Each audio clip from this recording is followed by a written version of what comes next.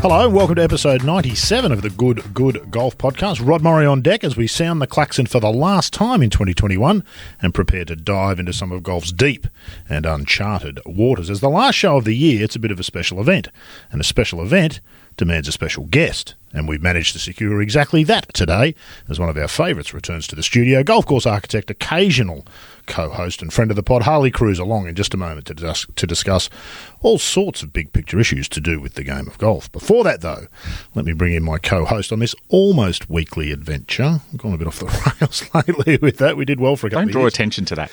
Yes, Adrian, it's the end of the year. All year, Logue, it has felt like we were never going to get here, and now suddenly we're here and it feels like it's all come out of nowhere. Welcome. Looking forward to chatting to Harley today. Thanks, Rod. And to today's guest. It's been far too long since we welcomed Harley Kruse of Kruse Design into the studio. Good to have him back today. Harley, you've been welcome. I keep seeing your name bobbing up around the place in various press reports and whatnot. You've been busy, so lots for us to talk to you about today. Welcome. Hey, Rod, good to see you.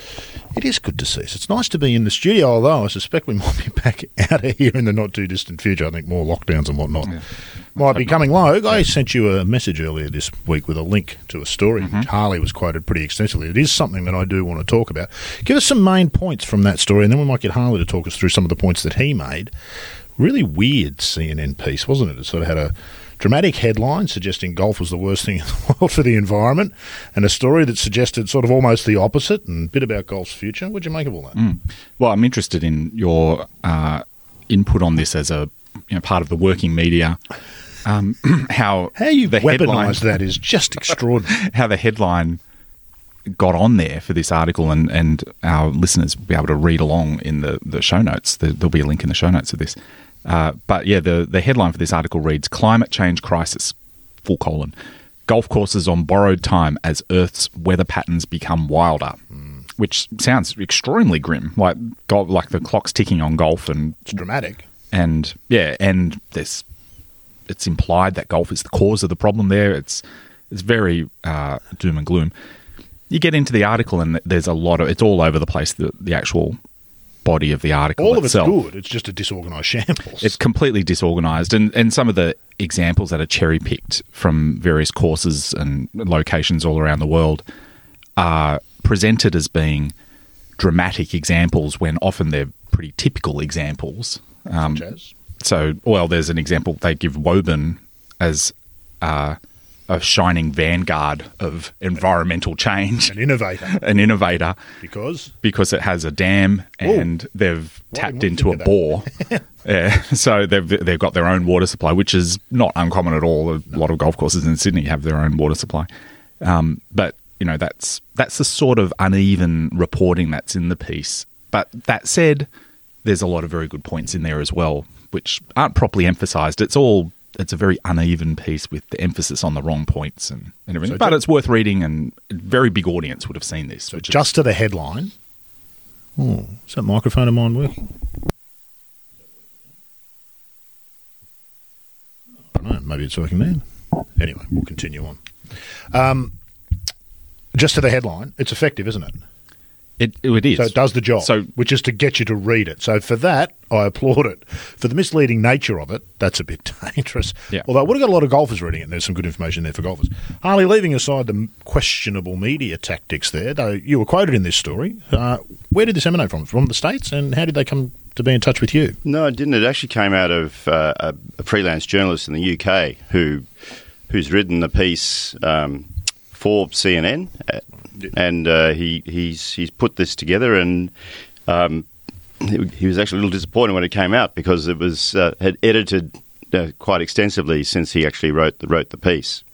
So he was actually quite a bit disappointed by the piece was presented finally, but at the same time, there's been some quite good positive responses, as you say. If you wade through the initial negativity of doom and gloom around golf, there's some positive pieces in there that get referred to. But so Tom, British golf writer, freelance golf writer and journalist, was a little disappointed. But his background to the whole piece was about writing the impact of climate change on golf was basically the underlying theme of the piece, which is no small issue. Correct, and he's trying to look at constructive ways of how golf needs to deal with climate change, in the future, now and in the future with various different events that are happening.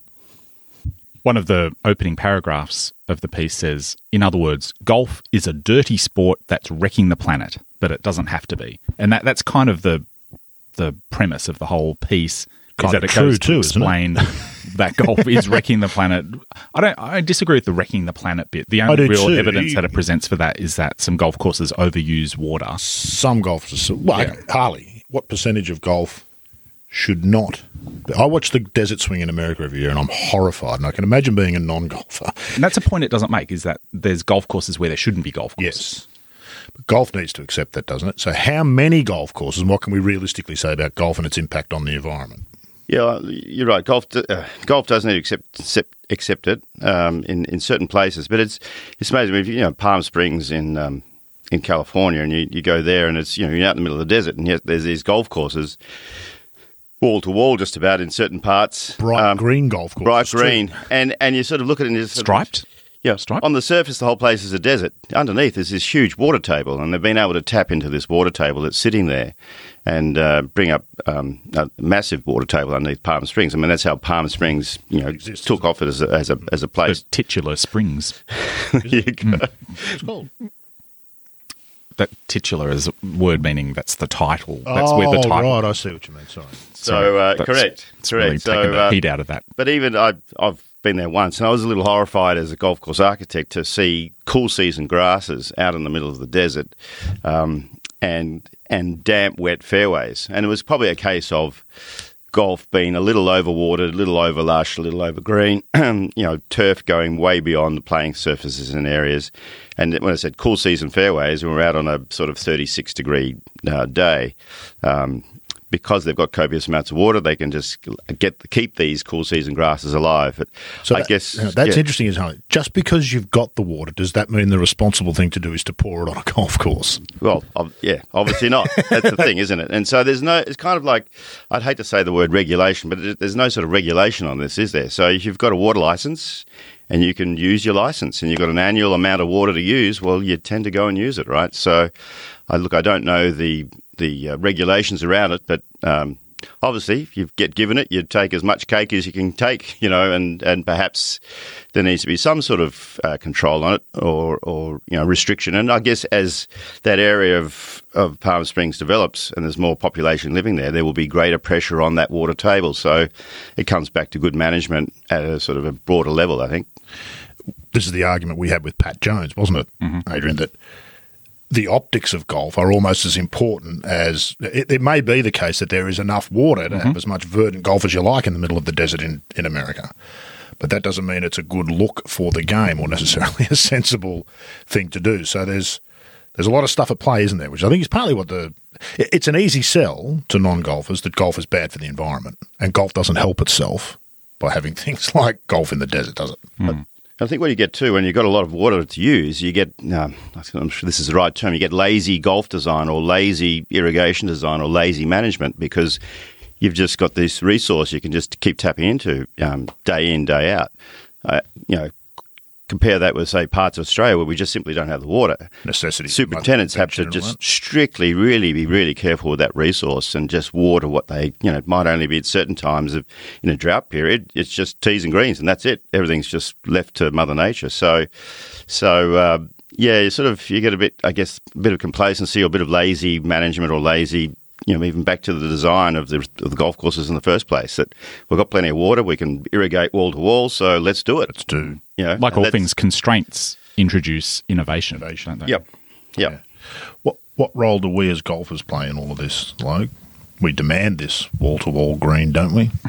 Yeah, and it's marketable. We've said before that, I'm not a monster. I like green fairways. It's nice having a nice lie. And I'm not sure if that's the only definition of being a monster, but you're right. In that sense, you haven't ticked that box. But I prefer drier fairways, but with a healthy grass, and green is an indicator that the grass is healthy, and that green comes from water in the actual plant.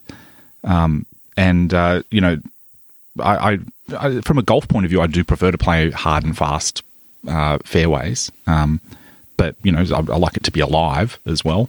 So there's a balance to strike there. But overall, we are far too fussy. I gave the example the other week of Royal Adelaide, which I think by any measure is a superbly presented golf course. But it was interesting to hear the superintendent talk, and we can link again to this podcast of the I don't think I linked to it. The Golfing Greenkeepers podcast. I gave you the link. Did I put it in? Yes, I don't know.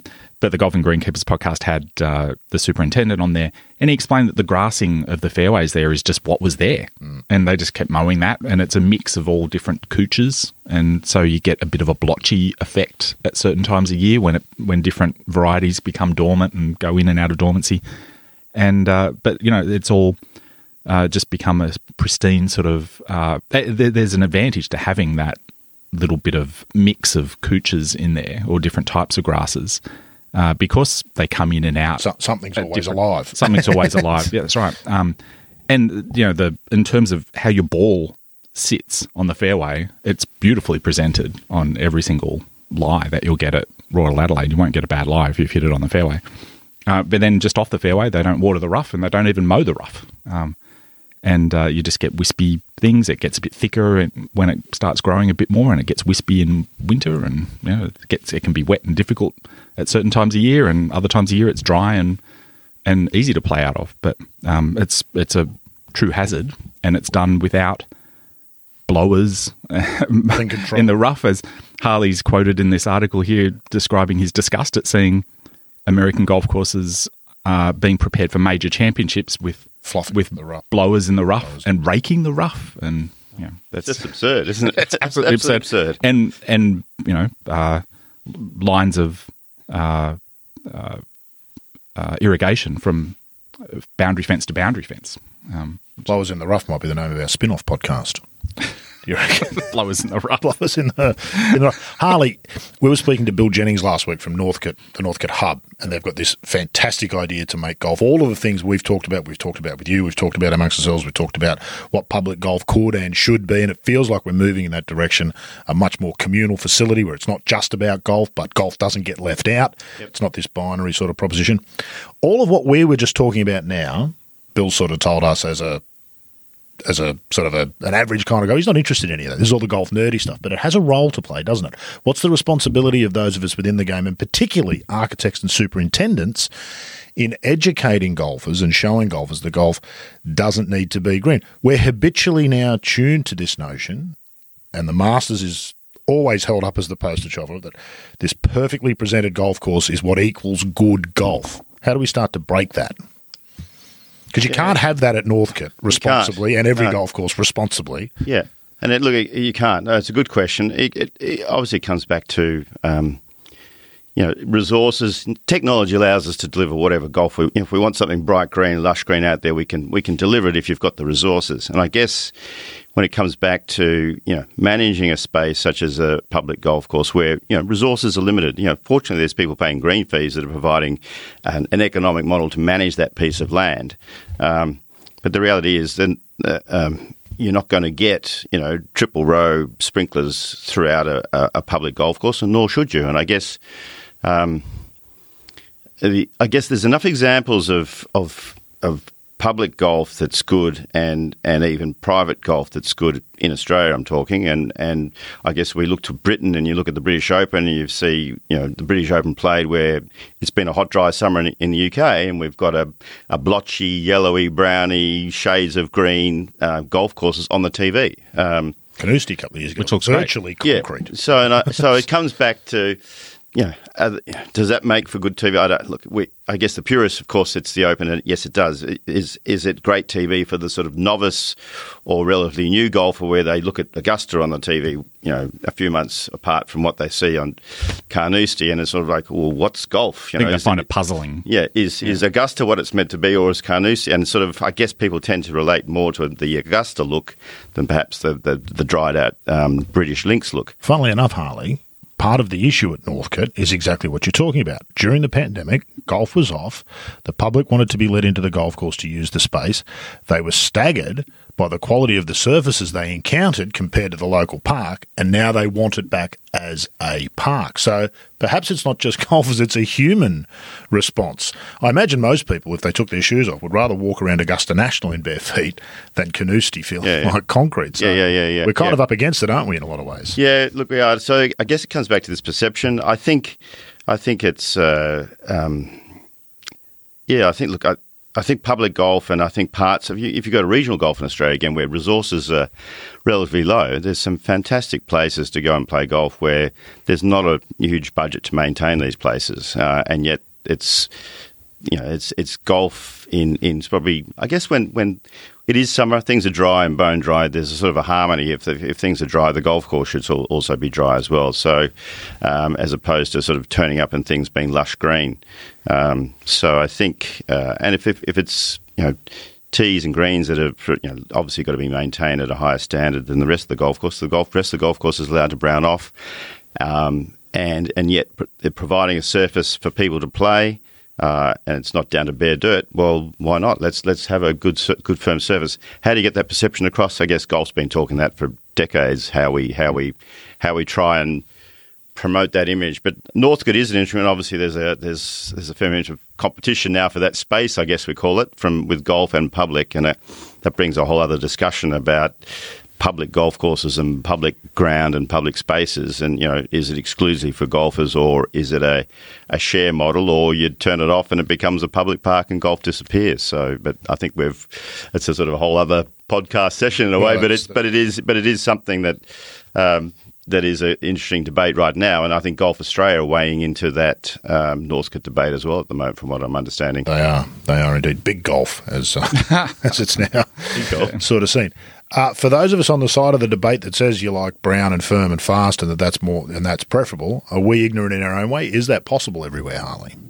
Look, no, it's not. Again, it's something that, again, I think it's, as I sort of mentioned in a moment, harmony. The golf course in harmony with its landform, its landscape, and its climate. You go to tropical Asia, you don't expect hard, firm, and fast in a high rainfall area that gets 5 metres of rain a year. Things are going to be lush and thick and green, and you're not going to get brown. You go to golf course out, of course, and we talk about Royal Adelaide, classic situation, and one of my favourite golf courses in Australia, Royal Adelaide. It is because it is in harmony with its surrounds and its landscape. It does dry out. The roughs go sandy and sparse, and that's the climate that is Adelaide, and let it be that way. So I think it's wherever you are in the world and where that climate fits, the golf course has just got to be in harmony with that environment. Fantastically, Royal Adelaide. You could actually catch the train there to the 1998 Australian Open. The railway line runs through the course. They set up a station there. You catch the train right to the putting green. There used to be a station just near the putting green, I think. That used to actually be a stop. Fabulous stuff. It was good. I was there, actually. Well, I was there. I didn't do it. I went to a women's. I was staggered by Royal Adelaide. I'd never been there until about 3 or 4 years ago. I went for the Women's Open. I remember from the minute you drive in the gate, it's like, okay, can I live here? This is just golf paradise. So their practice pitching green could have been a par 3 on any golf course in the world and held its head up happily, and it was one of 4. And that's before you get to the clubhouse. If you remember, you just pull in the front gate and leave your car there. You don't need to go any further. That's right. Fantastic place. Sorry. Yeah. I interrupted you. Well, look, I think it's interesting in talking about these things of like dialing it out to an extreme and looking at a place where there's very, very limited resources, and we've got hundreds of examples of that in Australia. There was a tweet from Mike Clayton yesterday, which was brilliant. The Great Invasion. Talking about driving with Mike DeVries from Port Fairy to Horsham, came across a course I'd never heard of. Well, now that's the most staggering thing in that whole tweet. That he hasn't There's heard a golf course in Australia that Clates hasn't heard of. Yeah, I've mentioned some pretty obscure courses to him, which he's gone, oh, yeah. Yeah, fourth hole there's fantastic. Yeah. The Moralla Golf Club. 9 holes, sand greens, beautiful roughs and trees, only open in winter, but look like fun golf. Once we jumped the fence by the first green, I thought of Mike Clayton and Mike DeVries jumping the fence at this sand green 9-hole course. It's a delicious idea, isn't it? It's pretty... Two of the world's premier golf course architects. Fantastic. Jumping the fence into a sand green golf course to have a look. But he's shown some photos, and it is just quite beautiful. Like, there are beautiful roughs. It's just all the natural grasses there, and they're sort of browned off, and they've gone to seed in the rough, and on the fairways, they just mow the fairways by the look of it. That's it. They just mow what's there. It's a lot of common cooch, I guess, down in that area. And gum trees. and it's spectacular. And that's it. And it's only open in winter. It's only open in winter because it's a little bit. You're able to look after the grass a little bit better. It's not concrete. Yeah, it's too dry in summer, and obviously just the thing would wear out, and it's a winter pastime. Yeah. It taps into something you mentioned before, the golf fitting into its place. Geography is destiny. Geography is destiny. So I guess the point being, Harley, in some ways what you said earlier, and it's a saying that I've heard Logue bring before, didn't have enough money to bugger it up. Yep. Had somebody gone to that site where Clayton and DeVries broke the law clearly and jumped the fence and trespassed on private property. Like a badass. If somebody had gone in there and designed a golf course, it probably wouldn't have been as interesting and good as what is there naturally. Correct. Correct, because I think the preconceptions when you go into a piece of ground is you're going to have a irrigation system behind you supporting it all and various different things to make golf what the expectation of golf is. But the very notion, and it's the first time I've heard of a golf course that's actually only open in winter. Only open in winter. Have you heard of another golf course in Australia that's only open in winter? Well, it's probably pretty common for these. Correct, for this area. Yeah. Things are busy, I guess, in the farming community in spring, summer and autumn when things are growing and crops are to be harvested and stock and things are busy for the farming. So it's really a cooler time of the year when things are backed off production-wise in farming, that they've got some bit more free time to go and play golf, and the golf course is in its own natural best condition, isn't it, at that golf time of the year? Golf itself fits in with that community. Community. Time. Yeah. It works. It's all in harmony, not just geography, but it's fitting in with the sort of the whole social context of what the farming community is doing. So, and part of that is why they've got sand greens, because you need somebody to maintain grass greens, and you need water available all the time to keep them alive and man hours to maintain it. So I think Australia's full of sand-based green golf courses where simply that is golf. To put an irrigation system in, and there are a few country golf courses where the local communities hit better days financially, and all of a sudden and the golf club's in a better state. Well, let's put irrigation in and make our greens turf greens. That's the dream, because with that comes not just the ability to produce grass, but you've actually got to get in there and maintain it. Grass and you ramp up the whole levels of. So it's a pretty big call and a big decision to go from that spot to turf greens. Then you go with members complaining about the speed of the greens. Now that we've got these grass greens, they're not good enough. Yeah, that's right. The bunkers aren't right. Yeah, that's exactly right. The sand greens were better to putt on. Harley, as an architect, I imagine that the temptation is always to do something with the land, and that the most difficult thing sometimes might be to resist doing something to the land or the space. Well, certainly, yeah. I mean, it's bandied around a lot, but people say the least disturbance, etc. And it unfortunately it is bandied around a bit. But really, if again, routing 9 holes, 18 holes on a piece of land is trying to find something that makes golf fit and the holes fit well, and then string them together. Obviously, is 18 holes, and so you've got to be really sensitive to. The vegetation's there, the landform that's there, the drainage patterns, the site, the site dictating what golf should be on that site, rather than just imposing a model of 18 holes. So it really is responding to that ground, and it is trying to fit holes naturally. It's I've had over years gone pressure in Asia. You've got to have 7,200 yards. It's got to be past 72, and reality is on those particular sites, you've got to sort of try and steer the client around to saying, well, this hole here, this land, this space really, suited to a par 4 of this length. Oh, but can we make it longer? Well, no, because we're into it. The green sits naturally there. It's a natural green site or a natural tee site. Let the land dictate how the golf is going to fit. So, the bulldozer and technology allows us to do a whole lot of things and put golf all over the planet in different sites. But obviously good design and good response from golf is to look at those sites naturally and work with that ground and the dimensions that are given to you. So that, I guess that's a skill. To you, Harley. Pardon? The owner that's given to you. Because an architect's only got so much influence, don't you? Correct. And if the owner wants a 7,200-yard golf course, then that's what you've kind of got to build, whether it's the right thing to do or not. Or worse than the owner, the committee. Oh, well, good lord!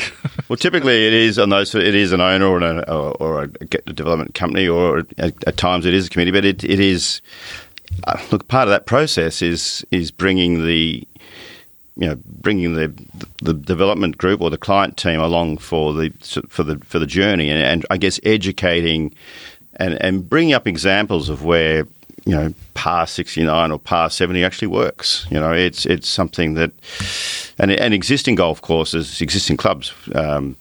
And look, Royal Perth's a classic example where we're going to be involved coming up soon, and that's par 72 on a very tight site. Probably it'll end up in something around 70 is where it should be. You can already hear the keyboards tapping with the emails being fired off to the committees. And look, the club knows that it's tight, the dimensions are tight, and it's probably going to be better golf and safer golf on their tight site at par 70. So there's an example, and there are plenty of examples that, the classic, I've used it before. You look at the world's top 50 golf courses and you look at how many of them are not par 72, and there you've got par 69s and 70s and 71s in there. So there's a bit of an education process, and we may or may not be successful as architects with certain clients that say, well, golf must be this. In South Korea, for example, you must use the driver off the first tee. Really? Why? Well, because in South Korea we use driver on first tee, and really? So it was the comment back to me on a short par 4 opening hole that I was involved with in Korea, and I said, look, you're welcome to use your driver, but the safe play here would be to use a 3-wood. But the mentality is, yes, first hole we must use driver. So reverse the 9s, Harley, make it the 10th. Problem solved. See, it's just that sort of innovative thinking that you lack. There's a much bigger issue at play there that you're talking about. It's something that we constantly touch on or bump up against here. It's about that expectations and what's seen as acceptable and these notions of what golf should and has to be. And that's true of both non-golfers and golfers, isn't it? It's non-golfers think of golf as an exclusive, wealthy person's pursuit, and golfers think it has to be for 4 par 5s, 4 par 3s, par 72, 18 holes. Otherwise, it's not proper golf. All those things are really interesting and go against exactly. I can't stop thinking about that course that you mentioned there at Clayton, where it's only open in winter, and that suits the local farming. People using golf the way it suits them, as opposed to us golf nerds who live in the city, and like everything else in the city, it's dished up to us. I can buy an avocado any time of year in the city. I was about to use the fruit example. There you go. I can buy strawberries any time of year. I can play my golf every Saturday, and it's going to look the same in winter, summer, almost. It's a bit out of whack, isn't it? I wonder whether we're doing it right. Yeah, that's right. Comes back to that geography is destiny concept as well, doesn't it? And back to this article, they talk about golf courses in Florida flooding because the surrounding suburb is raising they use some expression I didn't understand, but raising the water runoff or the gutters or something like that, and therefore the golf course becomes a big bowl which all the water goes into for these suburban areas. And they're just going to be swamps in the future, even like the sunny day swamps, they say. We're just even without rain, these golf courses are going to be flooded. So I guess the question is, should there be a golf course in those places in the first case? And is it ever going to be good golf in areas like that? I don't know. Well, actually, yes. The answer is yes, it should be. Golf courses are perfect place. Stay on that mic, Harley. I don't know. Golf courses are actually perfect places to detain stormwater. Yep. And if we think in a suburban community where you have got runoff from roofs and streets and all these sort of places, where's the best place? What's the large scale space that can actually take this stormwater, filter it through wetlands and plant material, and actually in a storm event detain large volumes of water and then slowly release it out into the system? Golf courses are perfect for this. So the notion of, in a sort of broad context, if you were sort of planning a town from scratch and you had these detention basins, then golf should fit and can fit within that sort of stormwater management of a town. And there are plenty of other examples where golf does this. Royal Adelaide. I keep going back to Royal Adelaide, but are you angling for a membership at Royal Adelaide since you're not allowed to Quail Hollow? I just can't recommend this podcast enough. But again, whenever it rains in the city there, it all comes down. It's all actually funneled towards the coast, Seaton there. Yeah. And they filter all the the contaminants and everything out of the water that comes from the city by sending it through the wetlands. And by the time it's in that ecosystem, it's clean again. Yep. And the course has an unlimited supply of water. Yeah. Without which they don't use to create No. wall-to-wall non-native grasses that don't belong in the area, which That's is right. interesting as well, isn't it? So in 1990, I was involved when I was at Thompson, Woolwich and Perrott. We were involved with Hope Island Golf Course. They're up in a floodplain in Queensland, Gold Coast. And the golf course was designed so that as the Coomera River flooded, the fairways did go under at certain levels of flood events. The glades that Bob Harrison designed with Norman Design was exactly the same. When that river flooded, the golf course was designed as a flowway and detention way for... Yeah.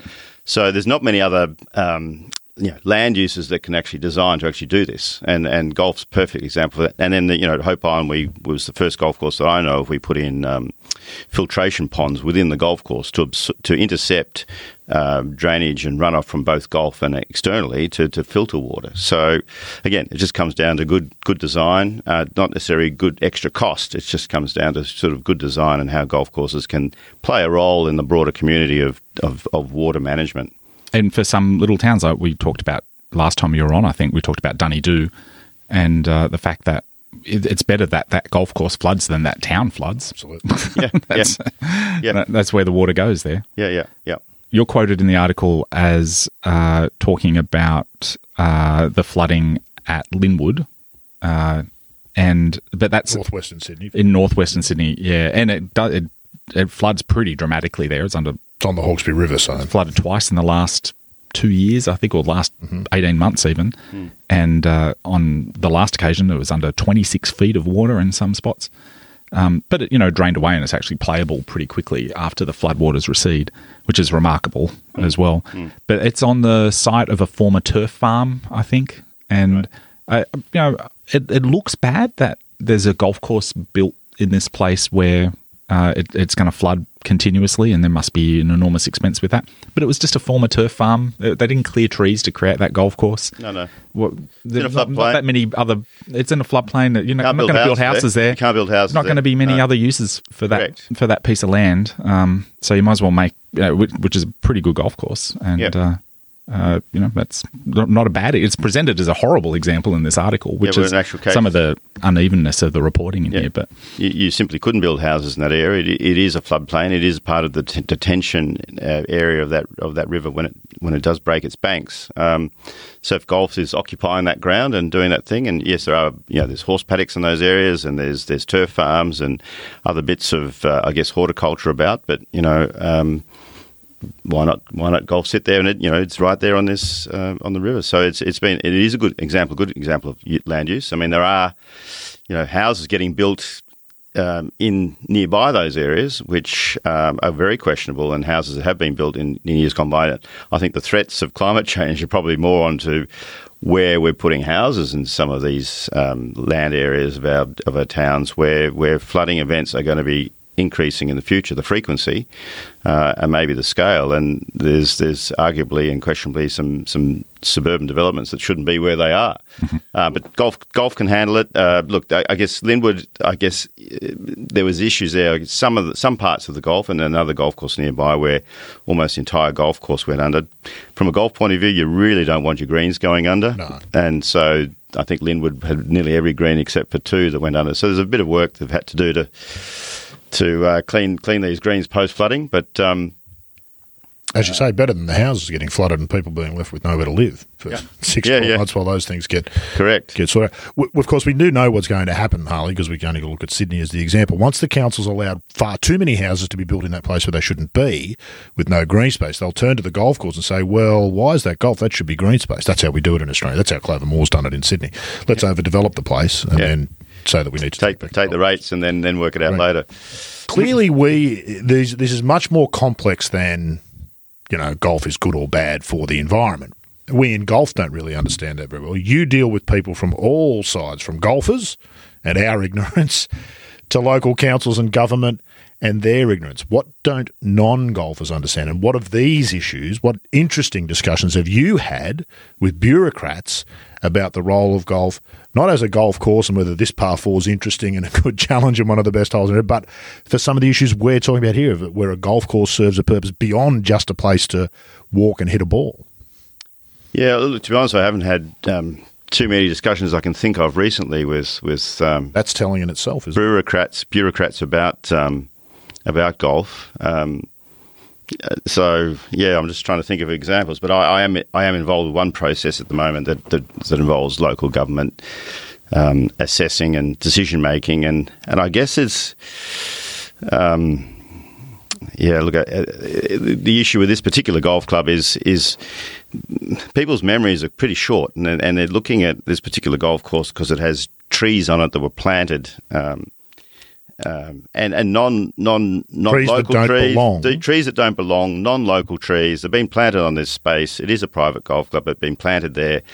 And it's almost got to the situation where it's ridiculous that a tree is a tree is a tree, and we must protect a tree at all costs. And yet, if councils and local authorities were to look back onto what that land was prior to settlement, prior to it being a golf course, prior to being a farm, before it became a golf course, then we need to sort of dial into these places and getting back to that sort of natural, geographical and environmental setting, and then looking at the context of how these golf courses fit. So that would probably, in this particular case, allude to the fact that there weren't that many trees on this particular ground, and there was a heap of beautiful, incredible, actually amazing flora, which is under threat and is declining in this particular urban environment, where golf has the opportunity to actually restore that landscape back to this site and actually bring in rare and endangered plants and actually protect them and improve the golf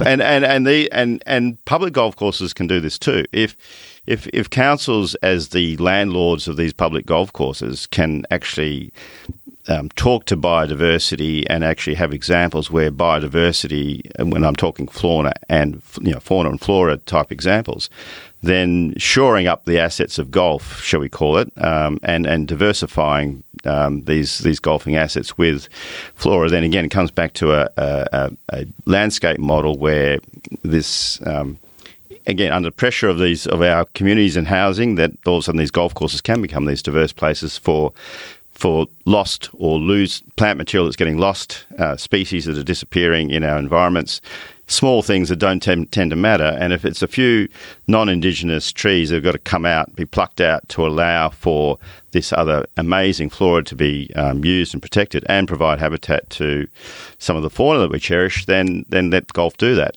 So, is there an understanding, Harley? You're clearly explaining this stuff to people who are making decisions. Is there an understanding, or does it become a political issue where people want to see something, so politicians want to give it to them, and what's right and wrong doesn't really come into the thinking? Yeah, look, I don't think there is an understanding yet, and I think this is golf's potential to really highlight that what these spaces can do and be. So I think the average public park, typically it's the maintenance budgets for a public park sees a tractor with a slasher on the back and whiz around, and everything's just it's either trees or just mown grass.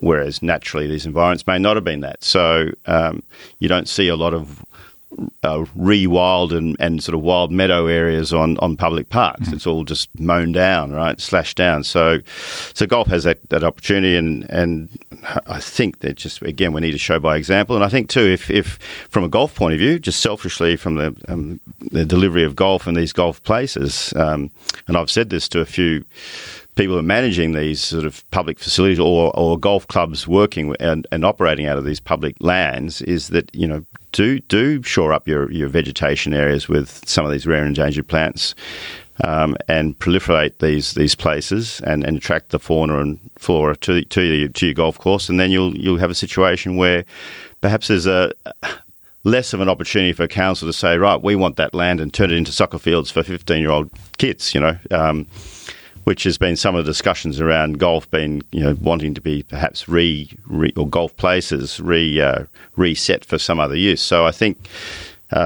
shoring up the assets with and doing this environmentally and making it a better place to play golf, and then maybe opening up these things for people to walk their dogs through and do other recreation at certain times of the day or week is a good thing. Yeah, there's a whole bunch of stuff sort of needs to happen, doesn't it? Yeah, it's a big topic. It's a big topic, but but I think it seems to me there's a growing awareness and a growing knowledge, and these CNN articles, they sort of talk golf as a dirty thing, but then come through with discussion of what are the good things. And I think if it pricks the conscience of the golf industry and what we're doing, it allows us to say, well, actually, you know what, we're actually doing some good things. So it's really important that golfers be on board with this stuff and start to understand this stuff. And I do think that there's a lack of that in a large segment of the golf population at the moment. Most of us who play golf most of our lives have a certain expectation about the way golf looks and has always been. There's a lot of people who aren't going to come across to the notion that it could be different and that different could be better. But that's generational in some ways. We talked about this last week. Yeah, it is. I think, that's generational. Younger golfers certainly bring a different perspective, I think, to the game. Perhaps, yeah. I think we come from a generation where you blast the ball. It's interesting. Harley and I went for a walk around Kalara the other day, and we were looking in some of the roughs and at these plantings of native species that have been put in there. And so there's this native bluebell Wallenbergia, which is really pretty. Put it on Twitter, it's really pretty little like ground cover. Doesn't grow too big, and it flowers nicely. It's very pretty. What's the lilac in there? Well, that's the point I was coming around to. I would have, in the past, like my ball would have just come to rest in a spot like that, and I'd just blast through whatever's there. Now I'm thinking about the people who are out there hand planting these things and trying to restore that little ecosystem there. And for the first few years, until it's all established, it's very delicate and requires constant attention. And if my ball comes to rest now next to a little thing of, I'm scarred. Like if it comes rest next to a nice native species, I'm like, out of there, I've got to hit it. Yeah. If it's that or a penalty shot, exactly. Well, we all know which way you're going, don't we? But it starts with, I think, just being able to identify the odd thing. I think that's just down. I think that's a great thing that any golfer can do is just learn at least what one species is that you're looking at. You could start with just the grassing of the course, understand what type of grasses your course has, but then move off into the roughs and have a look at what you've got on your course. And sadly, a lot of courses in Sydney would find they've just got more of the same grass that they've got on the fairways. It's just longer. But places like Kalara are looking to change that and uncover some native species that will look much more attractive. And very encouraging for a golf club like Kalara, which is a fairly exclusive club here in Sydney, to be proactively pursuing a policy of doing that is very encouraging, because apart from anything else, they're seen as leaders in the field as well. Other clubs look at that and say, well, they're doing it, we should be doing it too. Or members at other clubs can agitate and say, well, look, they're doing it at Kalara, so there's no reason for us not to do it. Yeah, that's right. Kalara's doing 50,000 square metres of it over the next 5 to 6 years. It's a significant commitment on a site that's not exactly a huge site. But it is bringing that diversity, all those things I was talking about before, bringing that diversity and of plant material to the site, bringing back plants that once belonged pre the place being cleared for farming. The things that were there 200 years ago. Yeah. But I love your point there, Rod, about generational. I think if I look through the eyes of my own son, who's 16, he's come through primary and secondary school education where there's a greater awareness of the environment at broad scale to micro scale through what they learn at school in various different subjects. So he'll come out of high school, and that generation, they have way more understanding of these natural systems and more empathy. Correct. More empathy. Yeah, that's a good word. More empathy. So I think perhaps the role of golf is, and no matter what traditional golfers will say, the hand phone is part of life, people are going around the golf courses with their phones in their hand. We lost that battle a decade ago, Yeah. Harley. Anyway, So then the opportunity there is for golf clubs to provide an interface that allows, through the use of your hand phone while you're waiting for your mate to tee off, you can be looking up something about the sixth hole where you are, and there's a bit of history in there about the sixth hole, for example, a bit of design notes, or there's a bit of flora notes about certain trees. That and see what it is. You call it a hand phone. Yes, too. he did call it a hand phone. Speaking of generation, I was going to let that go. But, Rod's amazed by people can't see what I'm doing, but that symbol versus that single. Apparently kids don't do this for Call Me anymore. They do this. Instead of holding a thumb and forefinger to mouth and ear, they just get a flat palm and hold it up against the side of the is that right? Rod's still amazed by that. I'm still quite... I've still got the... quite staggered by that. the dial going. Get your tin can, pull it taut so that the sound can come down. Hold your hand phone closer to your head. This hand phone technology is extraordinary. You're never going to live that down, Harley. Well, there you go. I'm just the old dinosaur, as my son keeps reminding me. But I think... Well, he would. So, this is the other thing I was about to say. We come from a generation, broadly, where asserting human superiority over nature was applauded, and in many ways that's been a fantastic thing, but perhaps too much. Yeah. Being able to knock the top off a mountain to build a golf course on it was seen as a wonderful engineering feat. Sounds fantastic. Doesn't it? Except that in actual fact, when you look at it, well, maybe that wasn't such a good idea in hindsight. So I think that's where those sort of generational clashes come from. Let's move from some of this big picture stuff. You mentioned it before, Royal Perth. Mm-hmm. You and Mike Clayton are going to work together. And De Vries and Mike De Vries. This is really, really... And is Frank going to come over, do you reckon? I don't think so. Yeah, no, it's a long way for him to come. Yeah, it's a long way to come at the moment in this current sort of situation. So it's basically be myself with the two mics. Tell us what's happened there. This is for those of us who are deep in this world. I think this is really exciting stuff. In Australia, here we know Clayton is revered amongst those of us who think a certain way, and he's been a fabulous spokesman for the game in all sorts of ways, architecturally, not the least of them. You bring a fantastic aspect to Archer, as we know from having you on the podcast here, and I think particularly some of those areas of specialty you have with plantings and native flora and fauna, and some of the work you've done in that area as well. And De Vries, of course, is Mike De Vries. Really exciting for a whole bunch of us. How did this all sort of come together? How did it happen? It was basically, I've been talking to the golf club for a while. I'm doing some work with the golf club. Golf club is looking to get an architect, and through COVID and lockdown and Perth being Perth and shut off from the rest of the world, there was a certain desire from the club to get going with things, and Clates had some conversations with the soon-to-be now new general manager and to the club, and I'd been having them, and we thought, well, let's just get this thing across the line and get going. The other. And we figured that if we're better off having a crack together, and it'd be a compelling case for the club if we joined forces to do this job. And I'm quite thrilled by it because, and so is the CDP crew, because it is A, to be working together, and B, working with this club and taking in this tiny 18 holes on 34 hectares of land, 82 acres for those in the imperial world, which is about the land you need for 9 holes these days from scratch. So it is a compact, tight site with opportunities to be a lot better than what it is. And I think that's the thrill for us to be working with this club, is to make this 18 holes a lot better than what it is. Look, it'll never be grand and great golf simply because it is such a tight site, but it can be really good. And I sort of equate it to sort of maybe Japanese housing architecture, where you've got a tiny site, but somehow you make it work. Efficient. Yeah. Yeah, every millimeter of a Japanese house matters. You almost design from within out. The dimensions of your toilet is this, and so therefore your toilet room has to be this size. You don't waste space, and so Royal Perth's a bit like that. You can't waste space, so your left hand needs to be talking to your right hand. If you move a metre that way, something else has got to move a metre that way. So when it comes to the golf design, the vegetation, tying it all together, it's all treated as one whole place. So look, it's a really exciting prospect. Of course, Royal Perth on sand.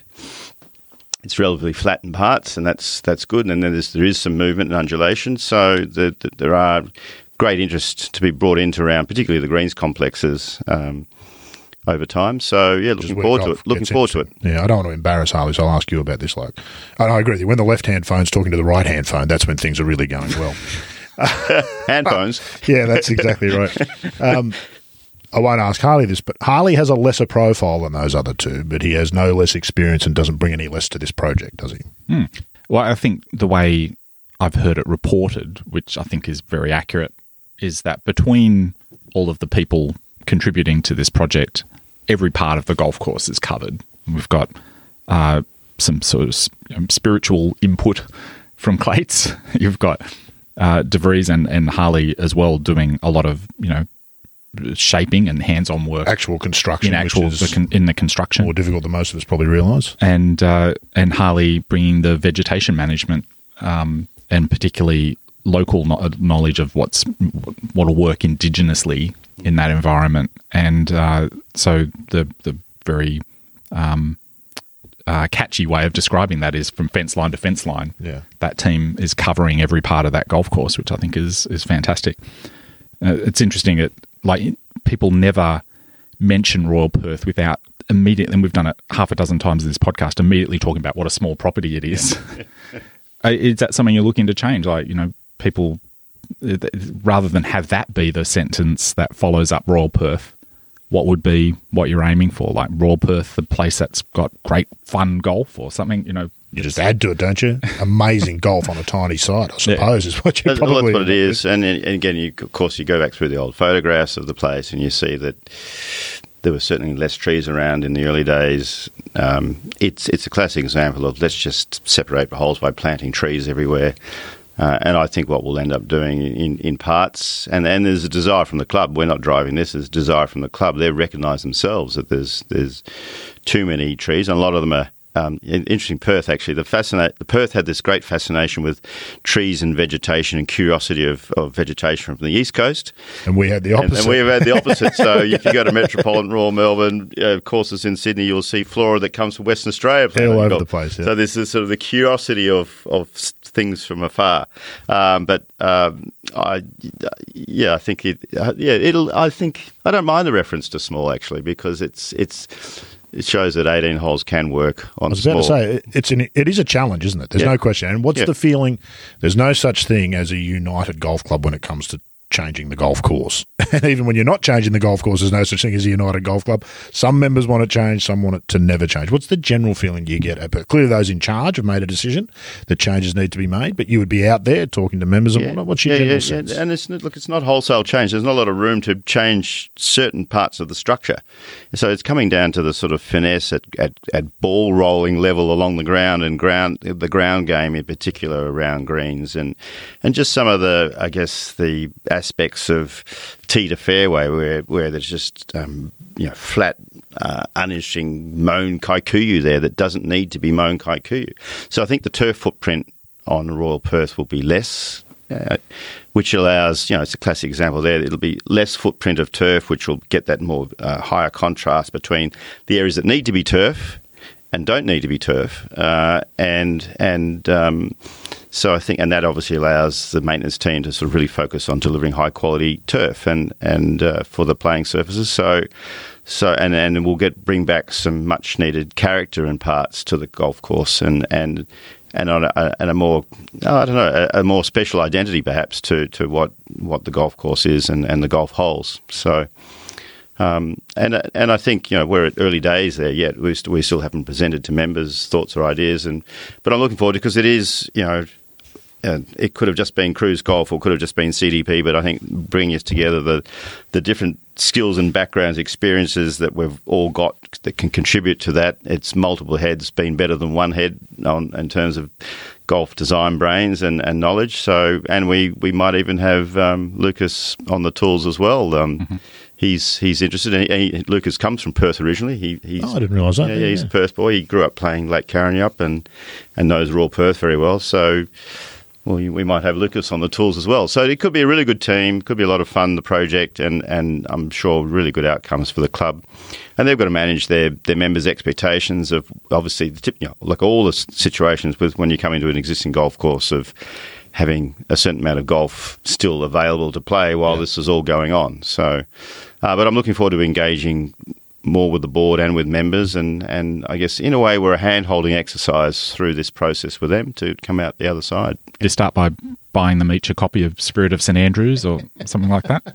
Wouldn't be a bad idea, would it? That's probably. I think that's in Clate's department. That one, isn't it? He's got the library. I don't think he'll sign until everybody's got a copy of the book, will he?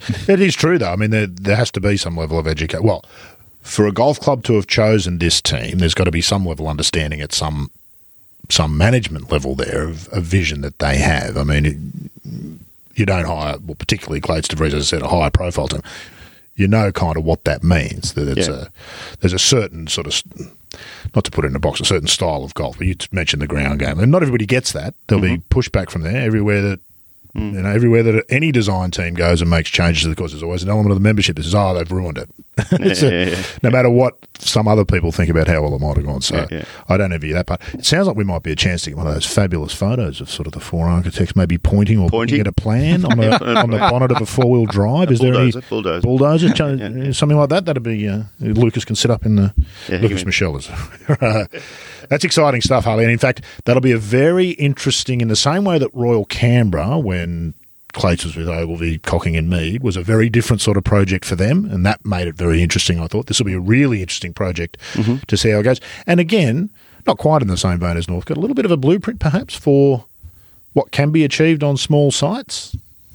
Yeah, well, correct, and it is. And I think, there's plenty of golf courses out there that can't get any bigger. The land is what's given. Kilara's the same. There's no more land. You have to deal with what you've got. Yeah, so we've just thinking about how we're making better golf on these compact or smaller sites where you just can't take things any further. And we all know, and we don't need to be bigger and longer to be really good golf. That's the last thing we need, isn't correct. It? So many ways. Now, in fact, is a perfect time to be making the case for how you can make smaller golf more interesting and golf for its community. You're probably not going to host an Australian Open at Royal Perth. In fact, you can take the probably out of that sentence. It's never going to happen. So you don't need to worry about the guys who hit it 320 and straight. There's guys out there who hit it 320 and crooked. You've got to worry about them, but 320 and straight, you don't have to sort of present that challenge. So we're looking. I mean, we're looking forward to making it a lot better than what it is, and really good golf. And so I think it is a challenge. As I said, every millimetre counts. So we have to think very carefully and deliver things very carefully, and that's the responsibility on a really tight site. Does Royal Perth have that orangey sand that you have in some parts of Perth? Yeah. It's on a. It's not as orange as you might see images in my mind of, say, the Vines and places further north. I wouldn't call it a classic orange sand. It's a little different. It's more whiter sand. The actual site sits on two different types of sands. Is that believe it or not? Yeah. In some ways, Perth and that part of Western Australia in general is one of the great missed opportunities for great golf architecture in Australia. There's so much sandy land. Clates always says, imagine if Mackenzie had gone to Perth. Oh, yeah. Well, he did. Did he? He did. He went to Royal Perth. Ah. So that was the incident. Pressure? When the ship came to Australia, he stepped off at Fremantle and he was greeted by the maybe Clates hasn't said that. So he probably left behind his original book that he used to leave behind wherever he went. He must have left it on the ship because he was met by the Royal Perth officials and taken to their site. Oh. And is it the current site? Correct. Yes, it is. Yeah, it is. So he was actually taken there and said, "This is small." Yeah. Very good load. Back on the ship. Went to Adelaide. That's right. Yeah. Ship stopped in Adelaide and he goes, "How good's this?" This is much better. So I think he lost interest in Perth fairly quickly after he saw the site in Seaton. Yeah. And of course, then he turns up in Melbourne. But even when he was going, obviously from Adelaide on the ship to Melbourne, he was already planning his return ship to Seaton to do that ground I think he went by train from Melbourne back to Seaton, I believe. But he wasn't venturing back to Perth. So it was a half a day maybe in Perth, and it's enough to claim a link. And but the courses have had him for less that have claimed. Apparently, he visited Pymble as well. So he went and had a coffee or something. I think that was the quoted trip. £50, and they told him to piss off. That was the day that he left Rose Bay and made the journey to Killara, Pymble, and then across the ridge and down the hill to Manly. Before heading back to these digs at Royal Sydney. Yeah, it's staggeringly barely mentioned Royal Melbourne in Spirit of St Ed. I still can't get over that. About 3 lines, if that. Yeah, if that. Yeah, just mentions the 5th, I think. Yeah, so you saw a little bit of that construction. But quite amazing. We're deep in golf nerd territory then. Anything else we need to bring up before we let Harley go? No, I was just going to suggest when you do take that photo of all the architects standing, pointing, looking at plans and stuff, try to nurture a bit of a distinct look. It would be my recommendation, like a Robert von Hagi type of thing with a cape or something like that. Just think about it. Think about what could be your look for that sort of situation, Harley. Yeah, I that's think. some great thought. Yeah, that's a cravat, perhaps, a fancy hat. So maybe carry a messenger like somebody else that we know. Yes, a messenger wouldn't be a bad look. With plans sticking out the top of it. That'd be outstanding. All right, let's wrap it up because Harley's got places to be. So, Harley, been fantastic to have you in. Good, mate. We don't do it often enough, although we did have a lot of the year taken away from us where we couldn't get in. I love it when you come into studio. The discussion's always more interesting because of it. Logue, always great to catch up with you, mate, and thanks for all your efforts this year. It's been fabulous. Thanks, Rod. Thank you. Oh, that's okay. It's literally the least I could do in many ways.